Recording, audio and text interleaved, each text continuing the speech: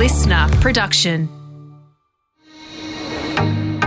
Hi, I'm Helen McCabe, founder of Future Women, a club helping women to connect, learn and lead. Over my career, I've run teams inside newspapers, edited a magazine and launched my own business. This has meant building a team from scratch, leading through difficult times and managing the odd crisis. I've never had any leadership training because I thought you were either good at leading or you weren't. I thought being decisive was a key metric for success. I was wrong, and it led me to make simple but avoidable mistakes. In this series, I'm doing what I should have done years ago, reaching out to people who I admire, who have also successfully run teams across all types of industries. So I can ask their advice on some of the common leadership challenges. Today, I'm bringing you one of my favourite conversations from the Future Women Leadership series so far. Anne Sherry is a former banker turned CEO who now holds several non-executive board director positions. In 2020, Anne joined me on this podcast to share her expert advice on leadership, and it struck me that in today's job market, with young women more educated than ever and a labour force in need of skilled workers, we could use Anne's advice on taking risks, not striving for perfection, and why she loves defying expectations. And if you're at a point when you're looking for a new role, you'll want to hear the number one thing Anne says when she's looking to hire. Anne, thank you for joining the Leadership Podcast. Pleasure. Just going through your bio, it sounds to me, without putting you too much on the spot, that you are a natural-born leader. Would you say that's the case? I'm not sure anyone's a natural-born leader. Maybe. And they often say, you know, where you sit in your family and a whole lot of stuff like that leads you to that place. And I am number one child, and there are probably some things in my upbringing that gave me the opportunity to get confidence, which is part of the journey there. But, you know, natural born, I think, is probably a bit of a stretch. I think it's choice, opportunity, people pushing you into it a little bit when you're younger as well, and then the confidence to keep doing it. Tell me why you decided to keep taking leadership roles, and how much confidence did you require to do that? Part of my jumping around was, in fact, not being prepared to settle for jobs or things around me that weren't working. So, you know, there's a piece of my journey which is about not settling for just a job.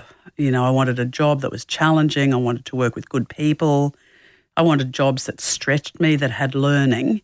And when that stopped, I'd look around going, well, this one's done, so what next? And that's part of probably the confidence you build over time, because people would say to me, how could you bear to change careers? It's like, well, why would I stay in the one that I'm not enjoying anymore? So I sort of have an inverse relationship with maybe the risk to step into the void that is new career, new space. I think the other thing is I like the idea of doing things that people say you can't do.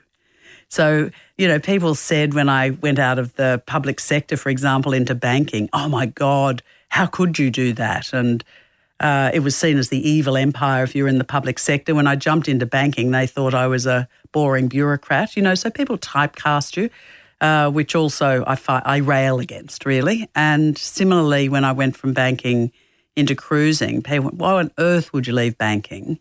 And why on earth would you take on running a cruise business? And again, it was because everyone said it was, you know, it was a hopeless case, it couldn't be done. Whereas my perspective on those things is it gave me stretch, it gave me learning, it gave me amazing opportunity. So I could see the upside and the downside for me. And I do have a voice in my head that says, what's the worst thing that could happen if I did this? And when you really think that stuff through about the next job, what's the worst thing that can happen? Well, the worst thing that can happen is it doesn't work out and you're back in the job market. And if you've got enough confidence to change jobs, then something else will come along. So the worst outcome I do think about. I don't jump wildly into things that are ridiculous. So, you know, I would never jump off a cliff, for example. So I'm not so risk tolerant that I'd do anything, but I do things that I think have plenty of upside. And in which of those roles did you realise consciously that you were actually a leader that people were looking up to and expecting things from? Probably when I was my first leadership job running a public sector agency in the Victorian government, which was it was a long time ago now, actually. It was in the sort of late 80s. And I was young. I'd been plucked really from a great job working in the Premier's Department and then the Department of Labor. But I had already demonstrated that I could think a bit laterally, that I could come up with good policy positions. But that in itself isn't leadership. That's just brain power, really. I could see things that other people maybe struggle to see. But the leadership role was the head of all of the childcare preschool, all of the children's services agencies in Victoria, just as they were being reformed because there were so many women going back to work. And that was really the role where I got to lead, where I got to be the head of an agency, where there was nowhere to hide, and where I got to deal with some really, really, really hard issues and demonstrate that I could lead an organisation and where people were excited about the future that we could create. What do you describe as your strengths? My strengths are that I like people. So that means that I like having conversations with people. I like listening to stakeholders, customers, whatever my job is. And I like talking to people inside my business and listening to them. Second thing is I trust people. So I assume people can and will do what they say. And I think in lots of organisations, people feel like nobody does trust them. They're telling them constantly what to do, the micro things they need to do. Whereas we hire good people in our organisations and then we manage to completely disempower them. So I have the opposite view on that. Often your strengths are also your weaknesses. Yep. What would you say your weaknesses are? Well, people will say my bluntness is a weakness. I think I get the same thing. Yeah, I think so. Sometimes, people say I'm scary because I do say things. I'll say it out loud. I'll say it honestly. I'll say it bluntly. And that may be, uncomfortable for people. But I guess that weakness is one that I'm prepared to live with.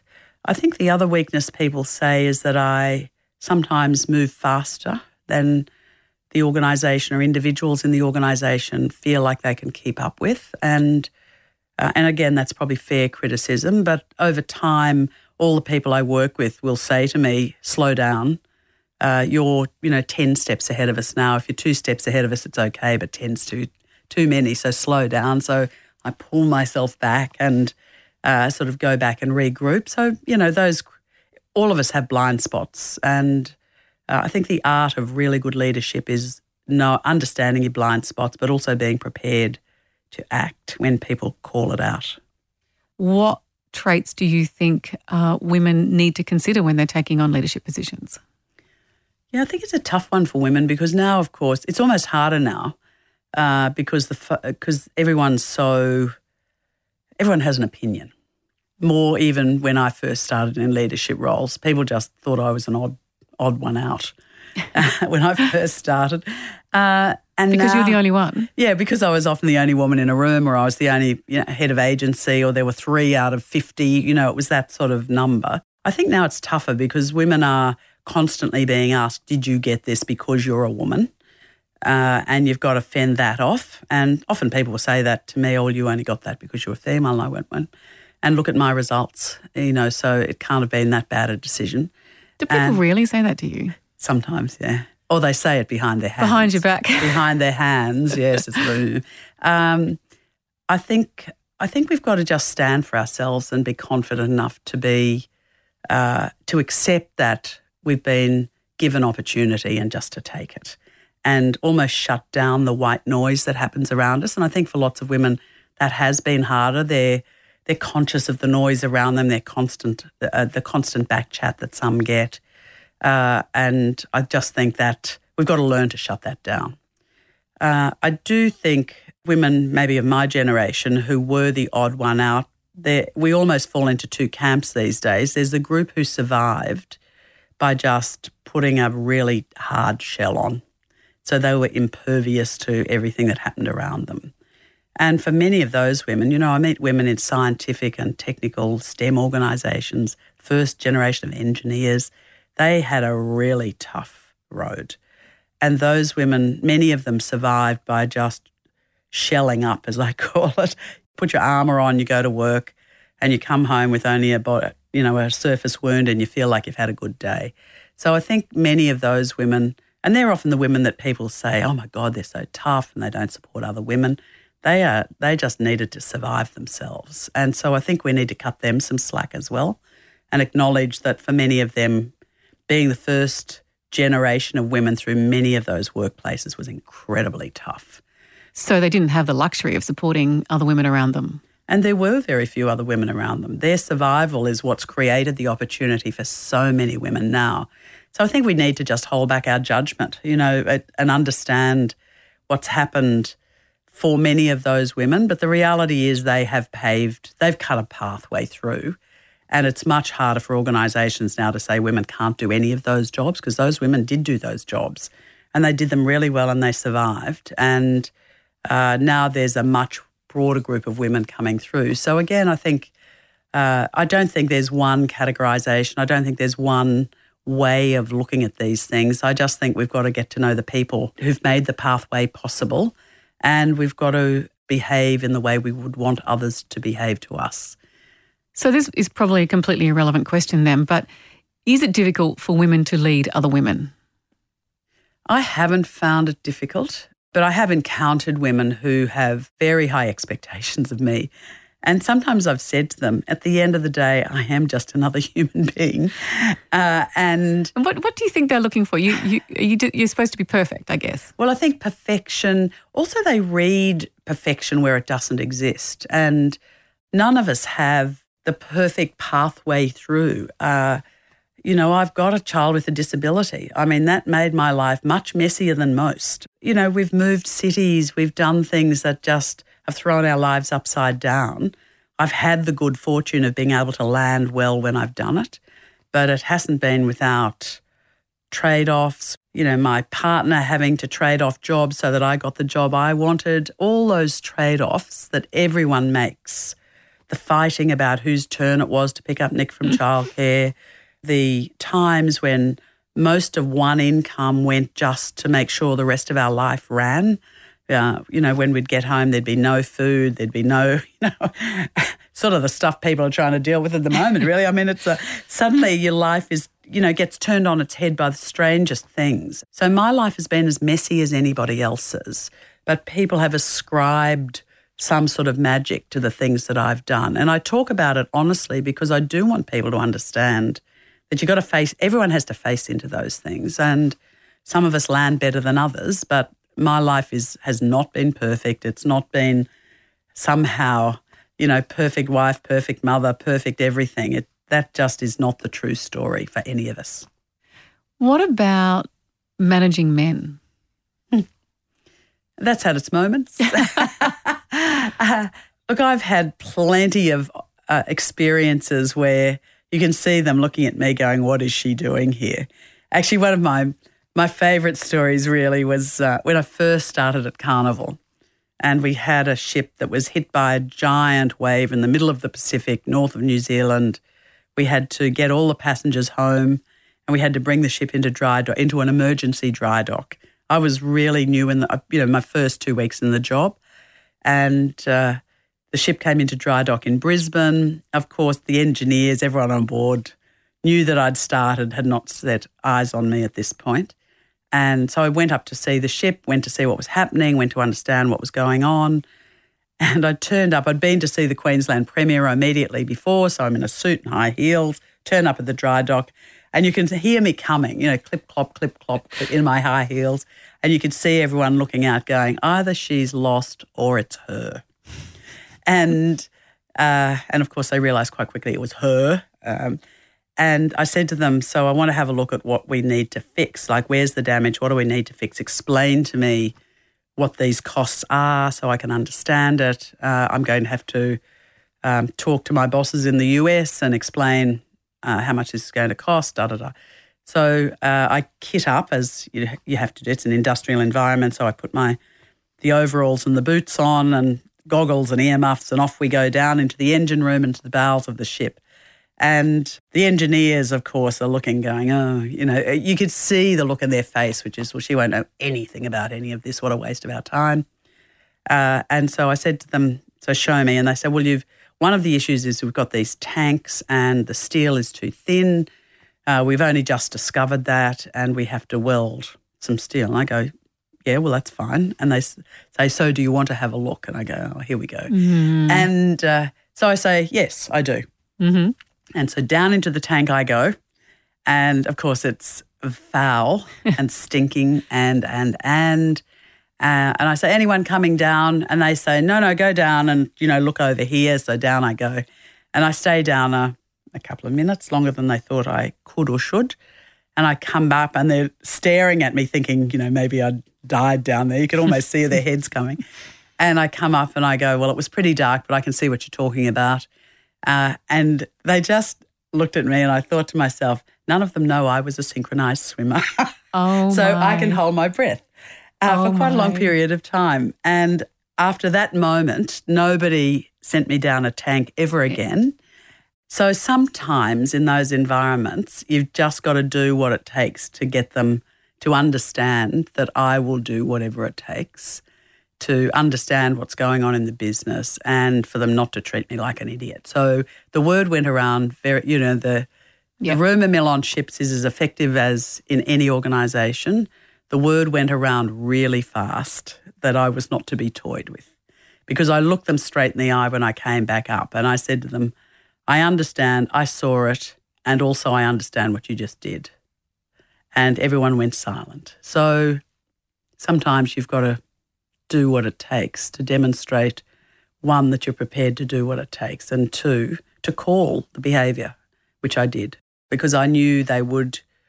Everybody who ran any of the other brands, the cruise businesses around the world, had grown up in the business except me.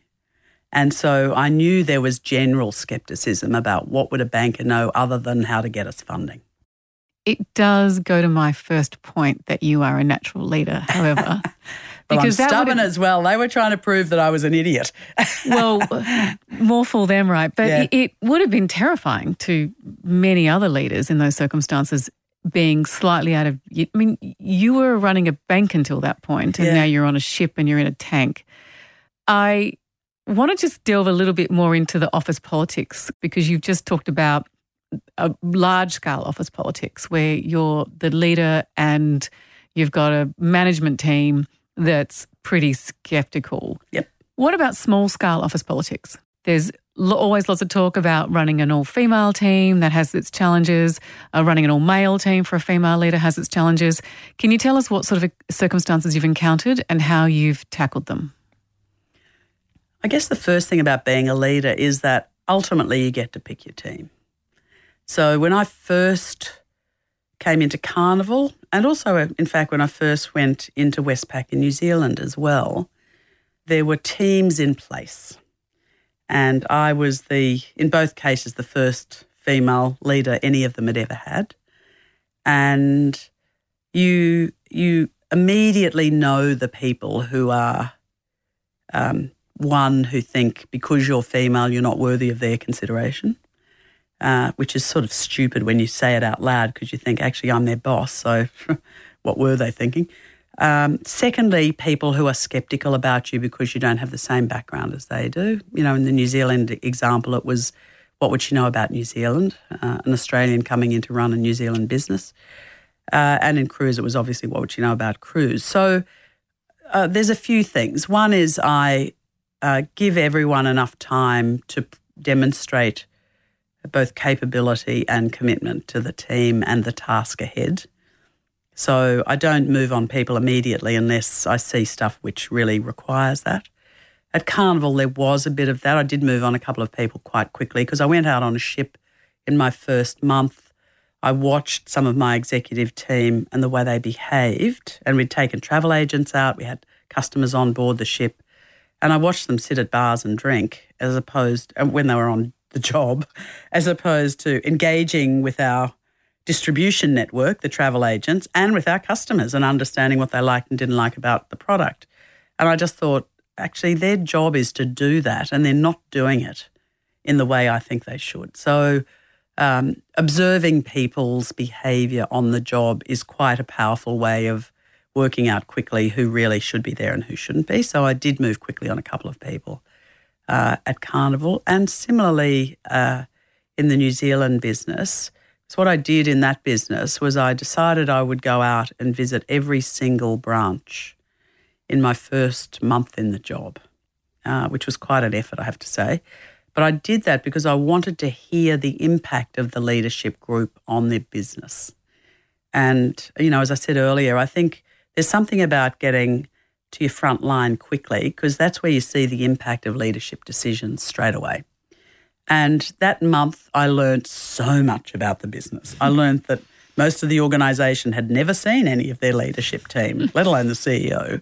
I learned that despite the fact that we'd merged two banks about 3 years before I started in that job, some of the branches hadn't even got the new uniforms, which I thought was quite surprising. Even more surprising was that the organisation didn't even seem to know that. I spoke to customers about things that we'd said to them that we just didn't do. And so again, in that organisation, it was really obvious that we had a couple of people who just needed to go straight away because those issues were so substantial in the business. You couldn't say, well, maybe they just hadn't got around to it or hadn't, it was so fundamentally part of the job they should have been doing. And also in both those cases, it sent such a strong signal to the organisation, particularly to the front line of the organisation, that those things mattered enough for me to change people out. And that gave me the opportunity also to say to everyone else, this is not, that I have low tolerance of really poor performance and I'm really clear about what we should be doing. And basically you're either onto it and whatever you think of me as the first female leader of your organisation doesn't matter. And so I think people moved on from that really quickly once I started making those sorts of decisions. It was obvious. In Carnival as well, I came in at the time when, in fact, my first day 3 in the job, I had the coroner hand down her findings after an inquest that had gone on for years over the death of one of our passengers on a ship. And was that Diane Brimble? Diane Brimble, yeah. And, we'd been front page of papers for years over that. And I did the most basic thing, which was to say what a terrible thing it was, which we hadn't said publicly. And again, it's a bit like the sorry to Indigenous communities that government took generations to say anything about. And yet those moments are so cathartic for organisations. So again, my gender disappeared quite quickly as an issue when I was prepared to do things that nobody had been prepared to do. And, in some ways that's the hallmark of leadership as well. At the end of the day, the buck stops with you. And if you can't do it, then why would anybody else think it's their job to do? So as uncomfortable as it is, those things are hard to do. You look terrible on TV when you're doing it. All those vanity things. I mean, all that stuff goes through my head in the same way as it would anyone else's. But at the end of the day, if you don't do it as a leader, then you can't expect other people to do it either.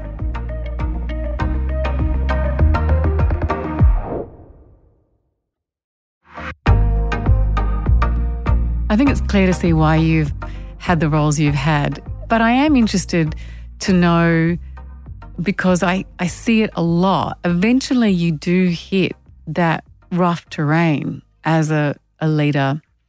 And for many women, it feels like it's a gender issue when that terrain gets rocky. Mm. Did you ever have that period of time where you got caught in office politics and you felt that there was a bit of gender, or not necessarily gender, just a toxic kind of situation that you had to navigate? And did you do a good job of it or a bad job of it?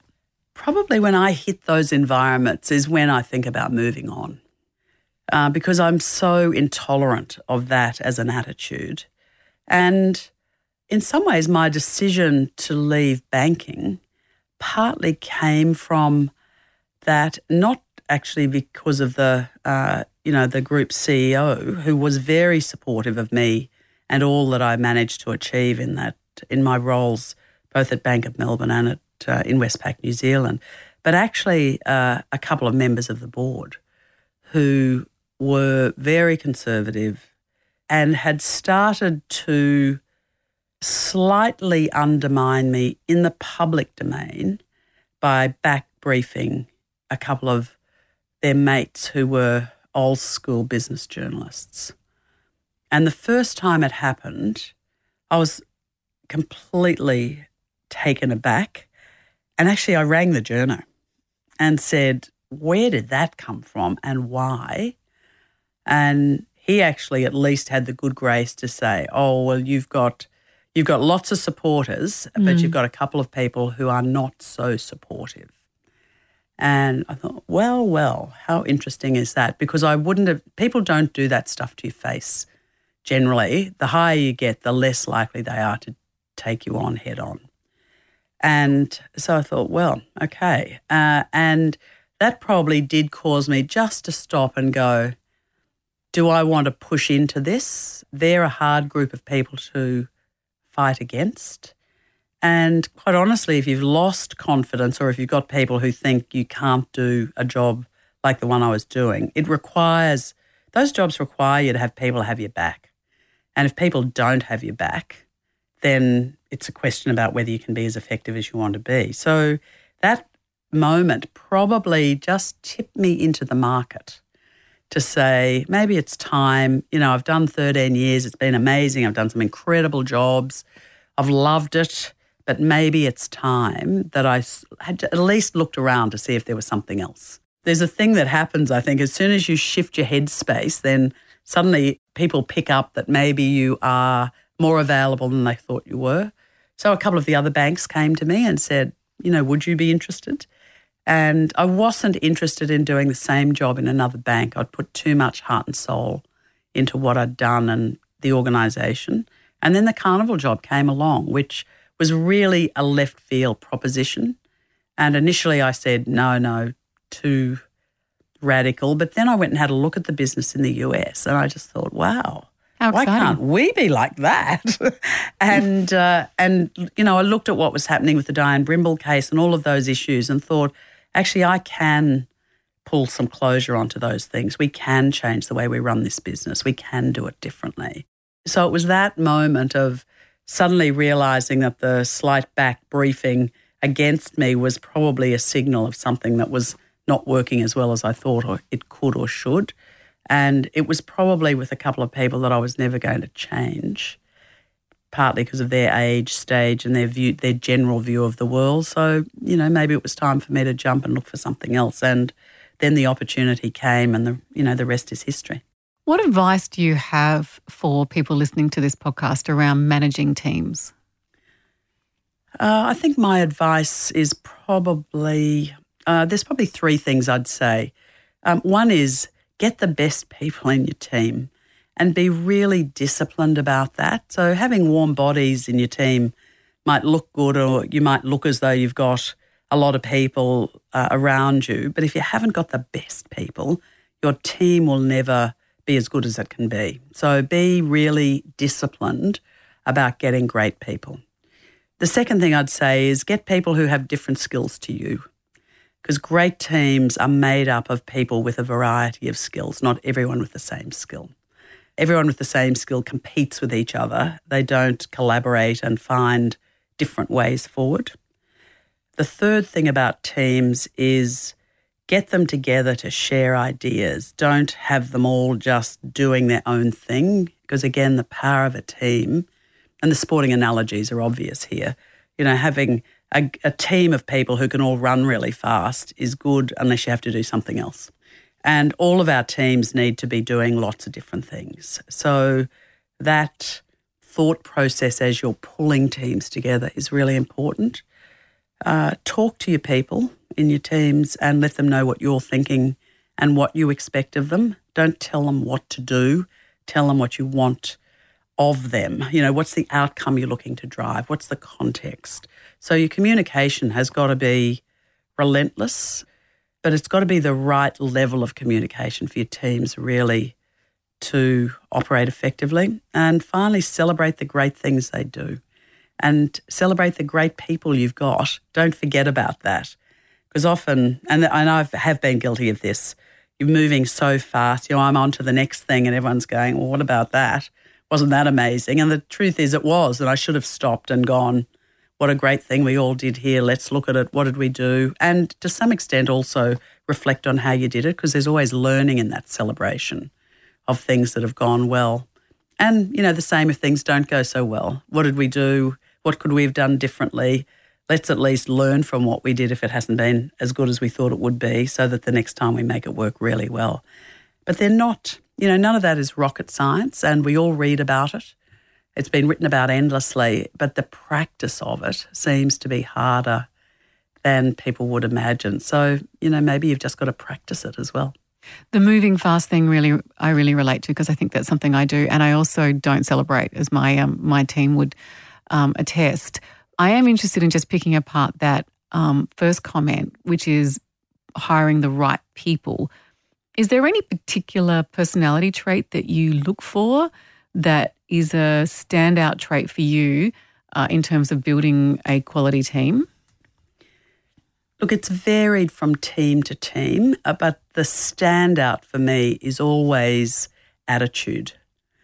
And if I've got 10 people with the right skill, and often you do, it's the person who really feels hungry, engaged, brings themselves to the conversation when you're making the selection, that I will often choose over people who are telling me, who are restating their skills. And so I think in the energy of a team comes from people who are collectively committed to getting whatever it is done that we need to do, as opposed to everybody being focused on how good their skills are. And so it's subtle but I think attitude really is a huge determinant of success, all other things being equal. You mentor a lot of women, and I said from the outset of this that you're the sort of person I ring up and say, can I run something past you? What advice do you have for young women in business at the moment? And how's it varied from the advice you might have given, say, a decade earlier? The advice is probably different for every individual, because it's, people ring me about all sorts of things. The first thing I say, because everyone rings me, say, could you mentor me? It's like, no. But if you need help and if you've got a specific question, I will always pick up the phone. And so I think the idea of, for some women, mentors are obviously really important, and for others, they just need someone who can give them advice at the moment they need it. And that's probably more where I can be useful. How many women are on that list at the moment? Well, there's quite a few, maybe 20. I don't know. There's quite a few. Yeah. And people ring me occasionally, and some people ring me a lot, and, it's hugely varied. But I've watched them all grow and do things they probably once would not have thought possible. So my advice has always been pretty consistent, which is you need to know yourself well before you throw yourself into things that require a lot of you. So that's partly about self-confidence and self-understanding and belief, because people will ring me and say, do you think I can do this? And I'll say, do you think you can do this? Because it's more important you think it than I think it. And if you don't think it, why not? And what would you need to do to make it happen? So there's something about self-belief that I try and help people understand. And most get to it, most get there, because it's almost like they've got they listen to too many people. I often say to people, I always had a voice in my head, which was, I'd say to my mother, I'm thinking about this. And she'd say, what's that? And I think, no, ask the wrong person. So you've got to ask, and we've all got our mothers or our sisters or people around us who are telling us often what we can't do as opposed to what we can do. So think about what you can do and what you really want to do is always my first bit of advice. The second thing is to keep pushing into space where you need to learn. and find ways of learning. So I think that gives you confidence as well. All of us wing it for a moment, but you've also got to learn because you can't wing it forever. And then I often say, they'll say, I don't think I'm ready. I go, okay, so can you put your man voice on and say, if you were a bloke and all the men you know in your workplace, are they saying, I'm not ready? And they say, no, they're all saying, I could have done it years ago. And I said, so why are you saying you're not ready? Because you know you're better than most of them. So lots of it is just about reframing where you're at and how you face into what you want to do as opposed to push it away or find a reason not to do it. And then the other thing is also about, can I do this job, which is often what it's about, or this, can I change jobs or go in this space, move in a different direction when, I've got 2 kids or my son is only 4 and I'm not sure about this. It's like, well, they're the choices actually all of us end up having to make.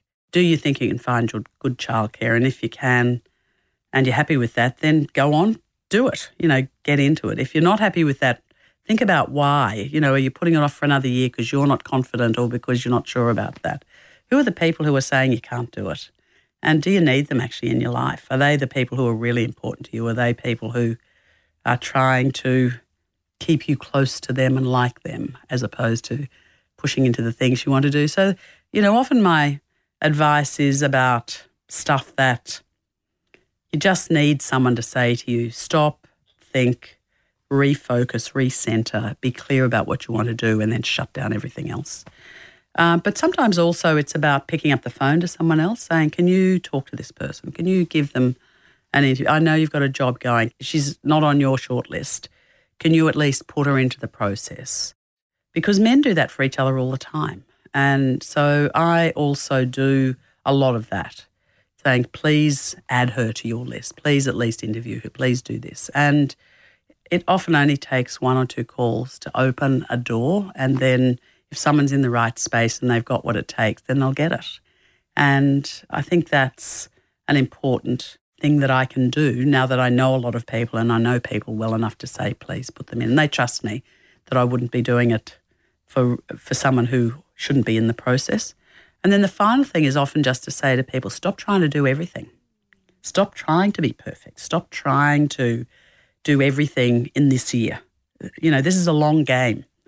And this year, do this, and maybe next year do that, rather than trying to do everything. Because I watch particularly younger women trying to be perfect at everything all at the same time, which is when I say everyone's life is messy and nobody can do everything at the same time. So stop trying to be some idealised version of the female executive, up-and-coming lawyer, whatever it is. Stop trying to be that because all of that is manufactured. Just be yourself. Did that take you a while to figure out? No, it didn't, because it was obvious to me from pretty early on that you can't do everything. I had a baby when I was 21, so I started it early, and I was still ambitious. I wanted to work. I was never the person who thought I was going to be a great stay-at-home mum, because I was never going to be that person. I did go through moments, Martha Stewart moments, thinking I was going to be the perfect housewife, and moved on from that pretty quickly because that's pretty boring as long as the house is relatively tidy and clean. And that's where you learn not to buy, not to clutter, not to buy too much rubbish and not to clutter your life, because then you've got to clean it up all the time. I learned by doing, really, and by experimenting with things, and also because we moved a lot. I chased jobs and experiences all over the world. So each time you move, you suddenly go, my God, look at all this stuff we've got to get rid of. So we got better and better each time we moved at not lugging stuff or putting everything into storage. You come back from living overseas for a couple of years and you look at everything and you go, what is all this rubbish that I put in boxes and paid a fortune to store? Absolutely. So we've got much better at you just ditch it. You find other people who need it, put it out on the footpath and it's recycled immediately, whatever it takes. Yeah, so you learn that stuff, I think, and you resist the temptation to reclutter and re-amalgamate stuff you just don't need.